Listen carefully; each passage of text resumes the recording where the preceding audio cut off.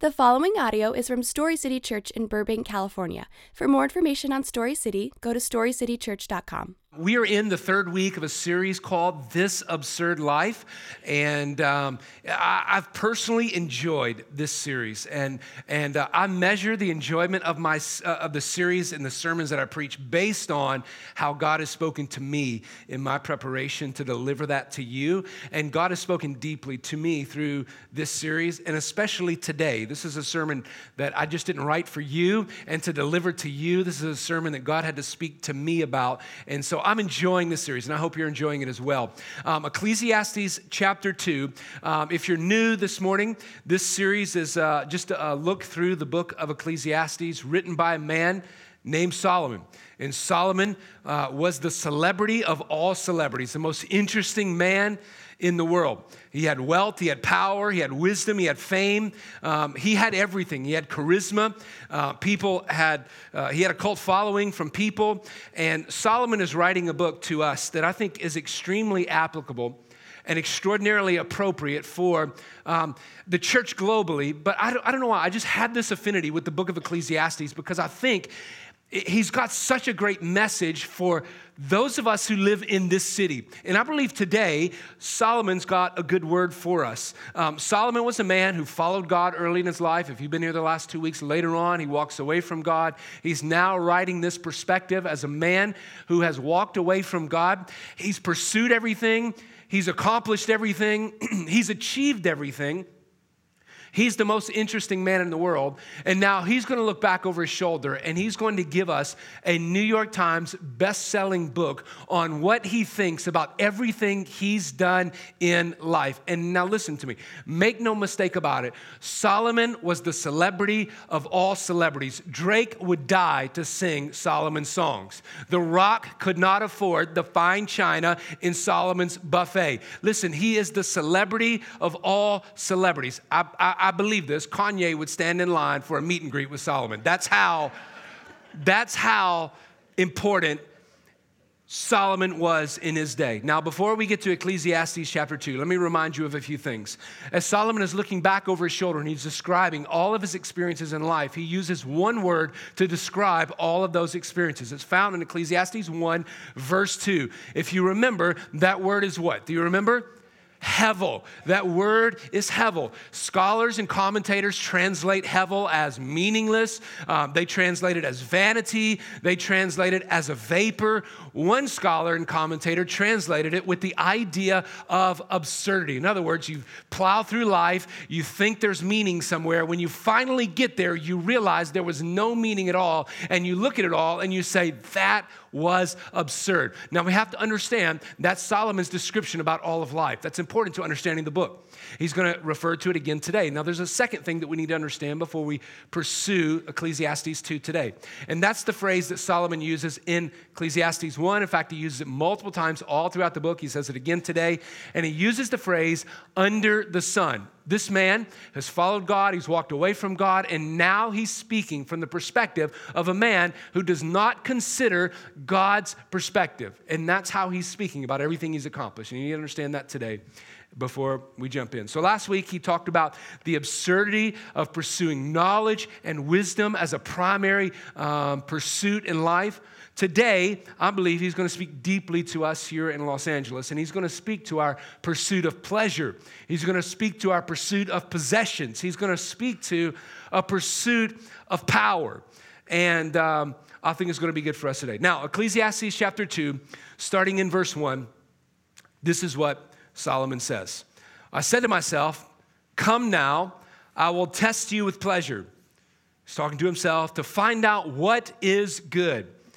But that also proved to be meaningless. In other words, the word he uses there is hevel. That also proved to be absurd. Then he says laughter, I said, is madness. And what does pleasure accomplish? Important phrase there. Now, verse 3, he says, I tried cheering myself with wine and embracing folly, my mind still guiding me with wisdom. I wanted to see what was good for people to do under the heavens during the few days of their lives. Solomon is like the person who drank too much at the cast party, woke up the next day with a hangover, wondering, how am I missing my left shoe and my black leather jacket, and how did I get where I am now? And then he reaches over on his nightstand and he finds this journal, this devotion that's detailed everything that happened the night before. And that's the book of Ecclesiastes. Solomon has experienced it all. He's kind of woken from his stupor, and now he is saying, how did I get here? And he journals all of it.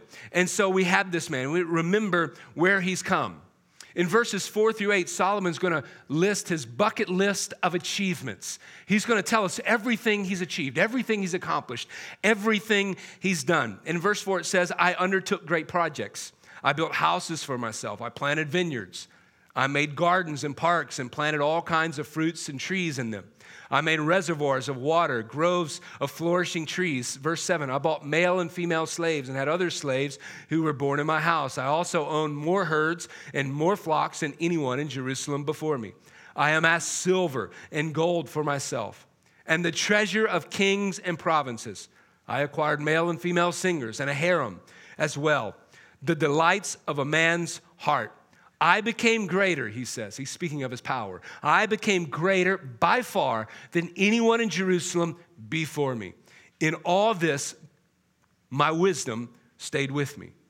Now remember what all Solomon had at his disposal, not just a list of accomplishments here, but we can glean from other places in Scripture that Solomon had a house made of gold. He was an avid writer of best-selling books. His kingdom was at peace. His power was unchallenged. He ate exceptional food. The man had 1,000 different sexual options every night. He built the most impressive temple the world has ever seen. He also led Israel in a national revival, the most interesting man in the world. And he lists all of his accomplishments in verse 4-8. But then in verse 2, before he lists all of those accomplishments, he asks a question. And he says, what did it accomplish? So Solomon's going to talk about pleasure and power and possessions here in Ecclesiastes chapter 2. And he's going to ask 3 questions about the accumulation of all of those things. And so when he asks in verse 2, the second half of verse 2, what did it all accomplish? In other words, he's sort of asking this question. Why are pleasures and possessions so unfulfilling? Why are pleasures and possessions so unfulfilling? It goes on to list all of these bucket list of achievements. I built this, and I did this, and I grew this, and I had this, and I had all of these things. And yet at the end of the day, he said, what did it all accomplish? In other words, he's like, I got to that place. And when I got to that place, I was left empty-handed. I had everything I wanted. It was all in my hands. And when I finally got there, I looked down, and there was nothing there. And it's as if Solomon is saying, it was all unfulfilling. It sort of sounds like a celebrity confession who's achieved everything and who has had everything and has arrived at that place. Reminds me of an article in Elle magazine. I don't read Elle magazine. I don't get a subscription to Elle magazine. But that Drake said in Elle magazine, he said, there was a point where I felt like I needed to keep the company of a different woman every night. I was trying to fill a void. But in those moments after sex, I knew it wasn't working. Those quiet moments are the realest moments a man will ever have in his life. Listen to what he said. And the next day, I'd convince myself to do it again. But during that time, listen to what he said, I knew it wasn't working. Can you imagine? To have it all. To have it all and enjoy none of it. To have it all and enjoy none of it. Now listen to me. I don't want you to confuse the biblical teaching here this morning. I'm not teaching you that possessions and pleasure and power are not that are evil things. That is not what Scripture says. In and of themselves, they are not evil things. Solomon is speaking to this idea that they are the primary pursuit in life, and when they are, they will leave you at a place where you feel like you are empty-handed. So he asks the question, why are they all so unfulfilling? There was an article in Time magazine several years ago that did a study on people who had their basic needs met. And what Time magazine found was that people that had their basic needs met are generally happier than those people who live just below the poverty line. And so Time magazine said that after your basic needs are met, you got a small amount of money in savings, you earn approximately $75,000 a year. That number is a little bit fluid. Time magazine says no matter how much more you make than that number, the study found there's no greater degree of happiness. In other words, literally, there is very little correlation between net worth and happiness. And then we consider that among the rich and among the wealthy. And I've worked in some places where people have abundance. I worked in Colorado in an area where people had abundance. Every year, teenagers committed suicide. When we combine this idea that having more doesn't give us this idea of more happiness, and then we looked at suicide rates and depression rates are higher among the richest. We're inclined to believe this idea that increasing your wealth does not lead to increased happiness. And so Solomon's writings here in Ecclesiastes help us understand, listen to me, that it's good to have money. It's good to have family. It's good to have your needs met. But if they're the primary source of your life, the primary pursuit of your life, you're going to quickly realize how insufficient those things are to bring you fulfillment. Now listen to me. Most people don't understand what the editor of Ecclesiastes is going to explain here. And we said in the first week, there's two theories. Solomon wrote the whole thing, or Solomon wrote his perspective under the sun. An editor came behind and added God's perspective into the process. Now, whether it was Solomon or whether the editor, it really doesn't matter. We still get the same perspective. But most people are not going to understand what the editor added to this process and how he's going to explain it. He said, you can have money, and you can have family, and you can have stuff. That's one thing. Then on the other hand, there is the ability to enjoy all those things.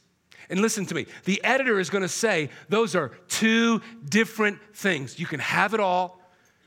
You can fill the account. You can have all the pleasures. You can achieve everything. You can accomplish everything. And then on the other hand, there is the ability to enjoy it all. And those are two drastically different things. In fact, in Ecclesiastes chapter 6, verse 1 and 2, the editor explains, here's a tragedy I've observed under the sun, and it weighs heavily on humanity.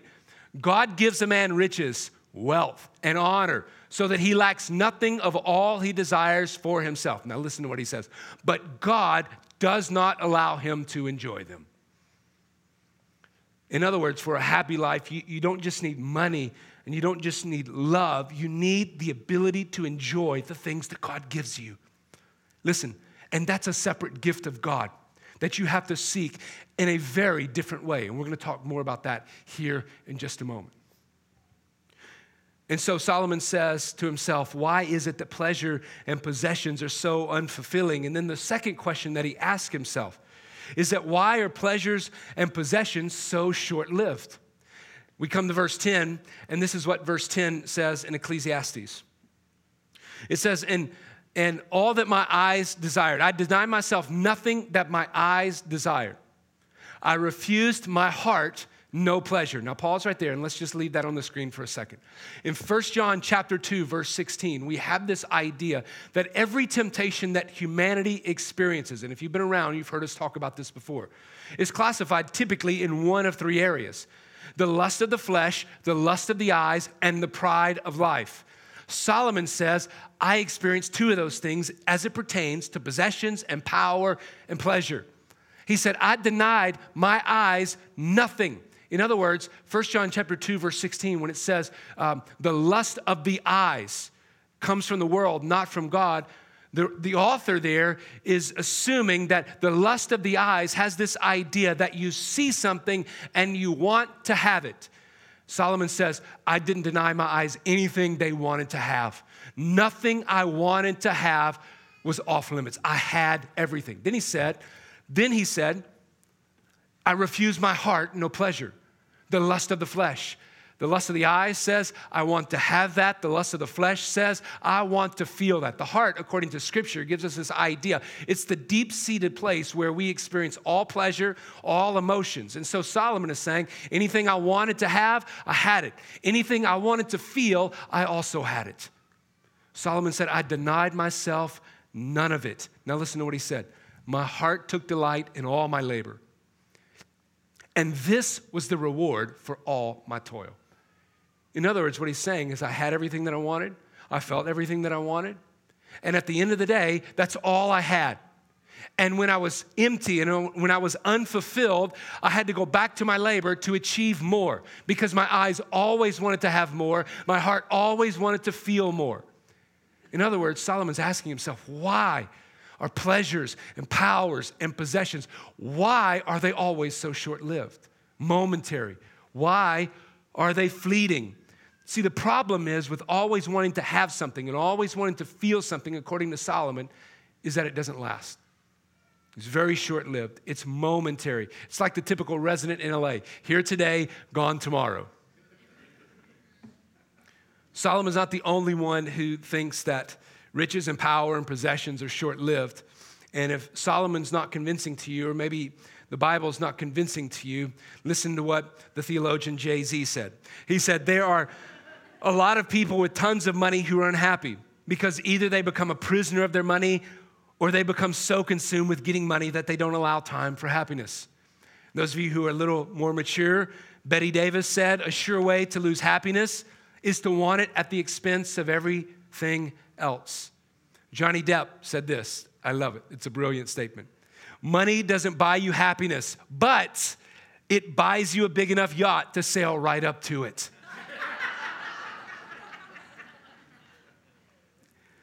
Let's be honest with what Solomon said here.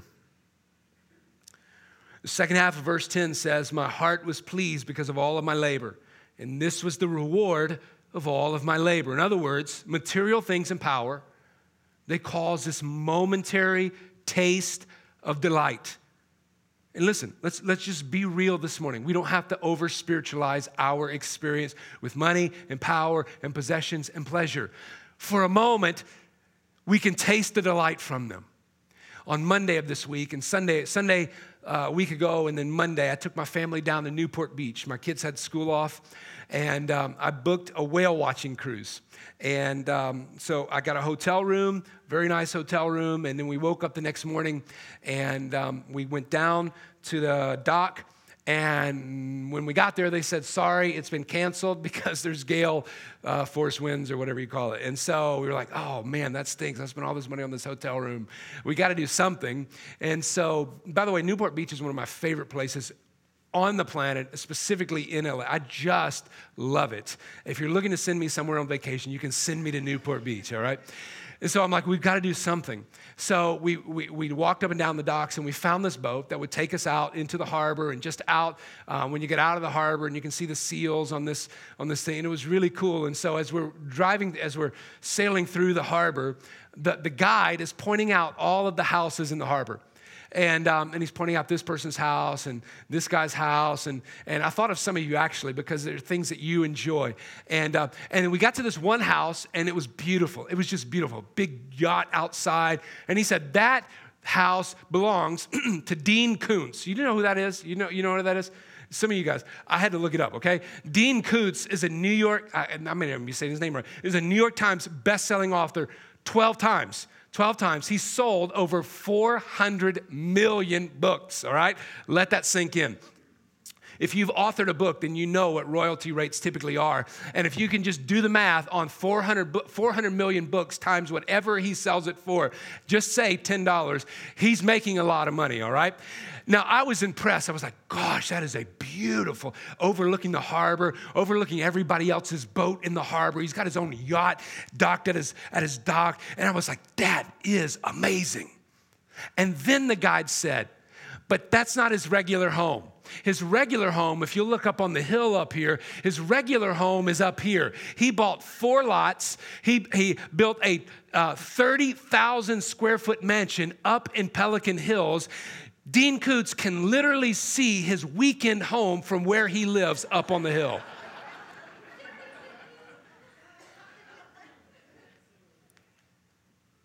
And I was like, wow. I mean, just for a moment. I could yak it up with Kobe and the Kardashians and everybody else who lives in Pelican Hill. I could spend my weekends at I could do it. And it would be amazing for a moment. And then Solomon says, and then it doesn't. And then it won't. Don't confuse what Solomon is saying here. Pleasure, power, possessions in and of themselves are not evil. But Solomon says in the next verse, in verse 11, yet when I surveyed all that my hands had done, listen to what he said, and what I had toiled to achieve, everything was hevel, meaningless, vapor. Everything was absurd. Now listen to what he says next. A chasing after the wind. In other words, here today, gone tomorrow. In other words, it blows through and I can feel it and then it's gone and I have no idea where it went. In other words, I had it, but it didn't last. And Solomon is asking himself, why is it that pleasure and power and possessions are so short-lived? And Solomon sort of makes this statement to himself, and then he makes a statement to us. He says, don't fool yourself. Just enough is never enough.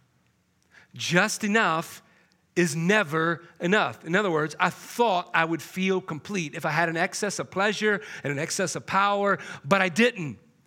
But listen, most of us are not naive enough to think, okay, I'm going to be Dean Koontz. Like most of us live in some sort of reality. Like I'm probably never going to live there, right? And so we don't try to fool ourselves into thinking that's ever going to happen. But what we do try to fool ourselves into thinking is that if I could just make this amount of money, right?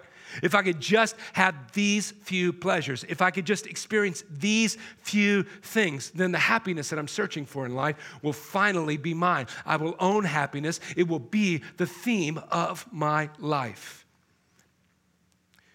And when you read the book of Ecclesiastes, you see Solomon saying, money is good. Love and sex are good. Health is good. They are gifts of God to enjoy. But listen to me. When they become the primary pursuit in your life, they will never last. You'll find them empty. Ecclesiastes 5:16 and 17 says, what does the one gain who struggles for the wind? Have you ever tried to capture the wind in your hands? You can't. It's impossible. What is more, he eats in darkness all his days, with much sorrow, sickness, and anger. What does it mean he eats in darkness? What it means is you work late, and then you come home and you eat alone. And then you die, and you can't take any of it with you. And to think, yeah, but they will remember how amazing I was. Maybe. We will remember this week how amazing Billy Graham was. For 99.8% of the rest of us, we will be, as Mark Twain says, the world will lament you for an hour and then they will forget you forever. And then they'll sell your stuff in an estate sale and people will come and pick through it and wonder what you were ever thinking when you wore that or you purchased this. This is where I was yesterday. Some of you guys know I love doing this. This is where I was yesterday. This is an estate sale. Look at this. Over an acre full of stuff. There's a second picture. Over an acre, just stuff. I climbed on top of that, by the way. Just looking for stuff. Over an acre, just stuff. And then you die. And they're like, oh my gosh, we've got to sell all this stuff. Our accomplishments amount to so little. Our impact is so small. Our work is so fragile. And listen to me. To make them an idol, Solomon says, it's absurd. It's absurd. So he says, why are possessions and pleasure and power so unfulfilling? Then he asks himself, why are they so short-lived? And then Solomon asks himself a final question. And Solomon says, why are pleasures and possessions so unpredictable? Why are they just so unpredictable? And to glean what Solomon says about pleasure and possessions here, we have to exit out of Ecclesiastes 2 and go later on in the book of Ecclesiastes in chapter 9, verse 11, when the author says, again, I saw under the sun. Listen, this is Solomon's perspective. Listen, Los Angeles, listen. I saw under the sun that the race is not to the swift, the battle to the strong, or bread to the wise, or riches to the discerning, or favor to the skillful. Rather, time and chance happen to all of them. Listen, Solomon has a word for us in Los Angeles. Two people can make the same exact life decisions.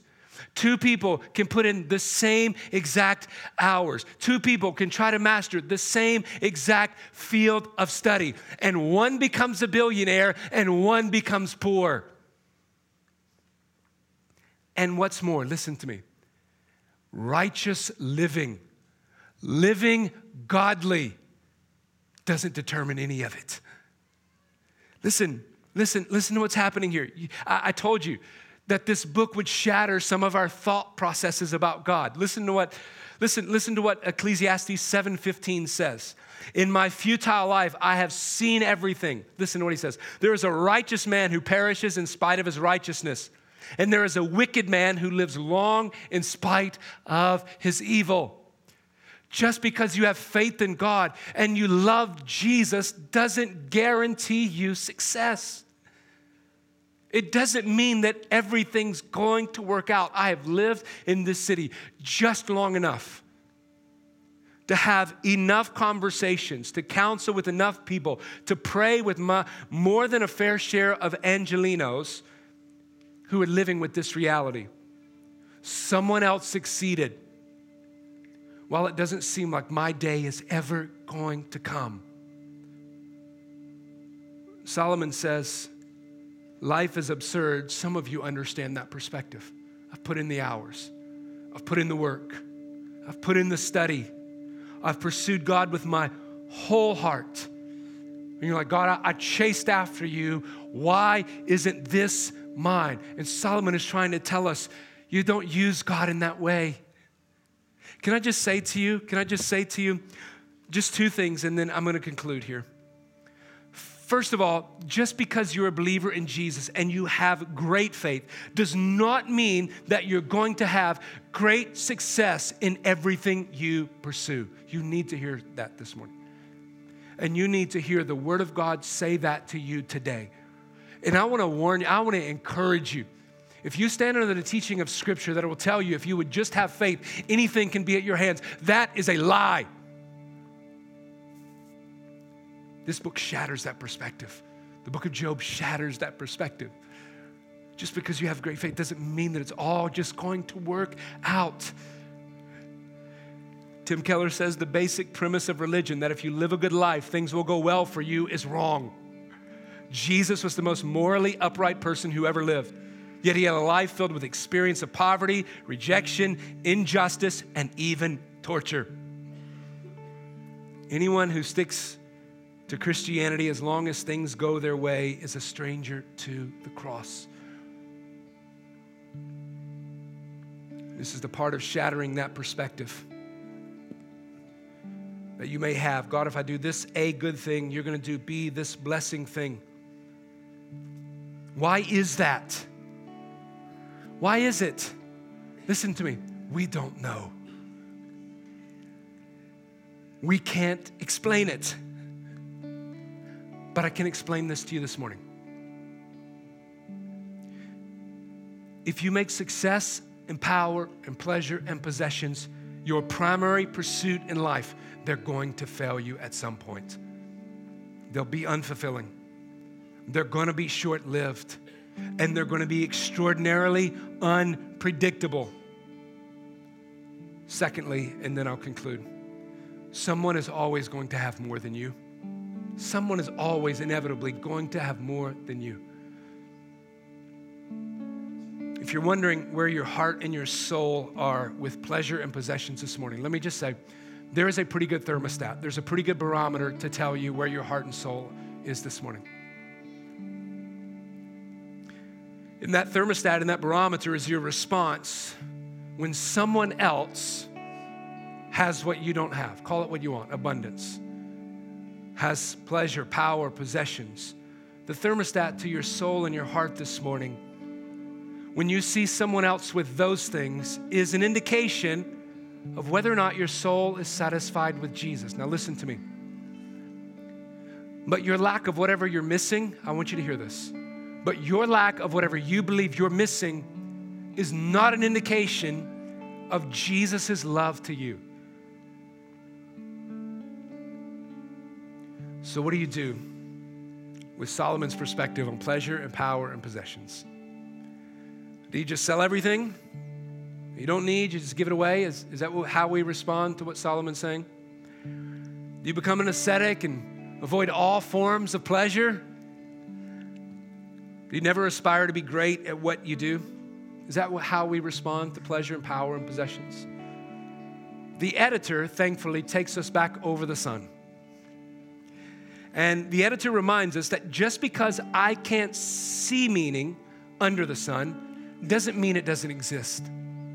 And this is what the editor says in Ecclesiastes 5:18. After looking at the way things are on this earth, here's what I've decided is the best way to live. Take care of yourself, have a good time, and make the most of whatever job you have for as long as God gives you life. And that's about it. That's the human lot.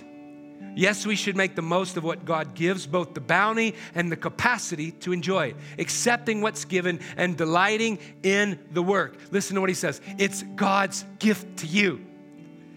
God deals out joy in the present, the now, and it's useless to brood over how long we might live. This idea is repeated more than 6 times in the book of Ecclesiastes. There's a necessity to embrace the randomness and the absurdity in life. And listen to me, and enjoy the moment. You're never going to be able to guarantee absolute success and security in life. Los Angeles, we need to hear this message. You're going to have to wait for eternity for that. But until then,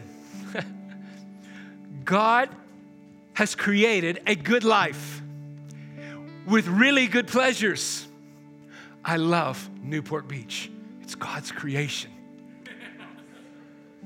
God has created the beauties of nature. I love my wife. I love Sunday nights. I love Mondays. I love romance. God has created it. God has created good food. God has created good drink. So enjoy them when you can. Listen to me. Enjoy them in the present moment. I'm preaching to me. I'm preaching to me. No, I'm serious. I'm preaching to me. I had just had this conversation with somebody in our church last week. I know your personality, I told her. I know your personality. Your personality always lives there, never here. I'm preaching to me right now in this moment. Enjoy those good things now. Listen to me, now. Stop thinking about what you've lost in the past. Obsessing about what you're going to obtain in the future. Listen, some of us are so bothered by the pursuit of something in the future that you can't enjoy this moment. Some of you will text me on Mondays and you don't get responses from me. It's not because I don't love you. If it's just about the randomness of church life, if it's an emergency, I will always respond. If you just text me like, what's the schedule next week or what's going on here, like I don't respond. Why? Because that's the moment.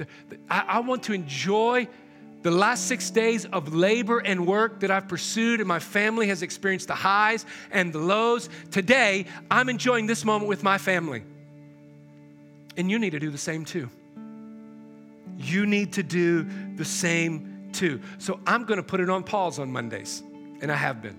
I'm going to wear my fedora. I'm going to enjoy good food and good drink. And I'm going to enjoy the moment. Why? Because the present is the only place you can find joy. The present is the only place you can find joy. Not the past, not the future. So have good friends. Have good food. Have good drink. Enjoy what God has given today. I have friends in town from North Carolina, a church planter. God's blessing tremendously. He'll be at the second service. When I'm done today, I love you, but I'm going to be done. I'm going to take him to lunch. I'm going to enjoy good friendship. I'm going to enjoy good food, because the present is the only joy that's promised. May that be true for you today. Let me pray for us. Lord, thank you, God, for the word that you've given us in Scripture. God, such a challenging book here in Ecclesiastes.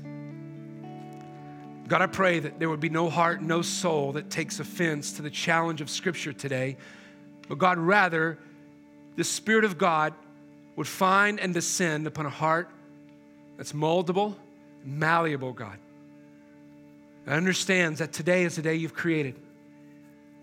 Tomorrow's not promised. Regardless of what happens tomorrow, even if it goes great, Lord, we can't secure for ourselves security and a great future and happiness and joy, because this is the day you've given. So God, give us the freedom to enjoy that this week, to pursue it, to press into it. And God, thank you that you've given us that gift. In Jesus' name we pray.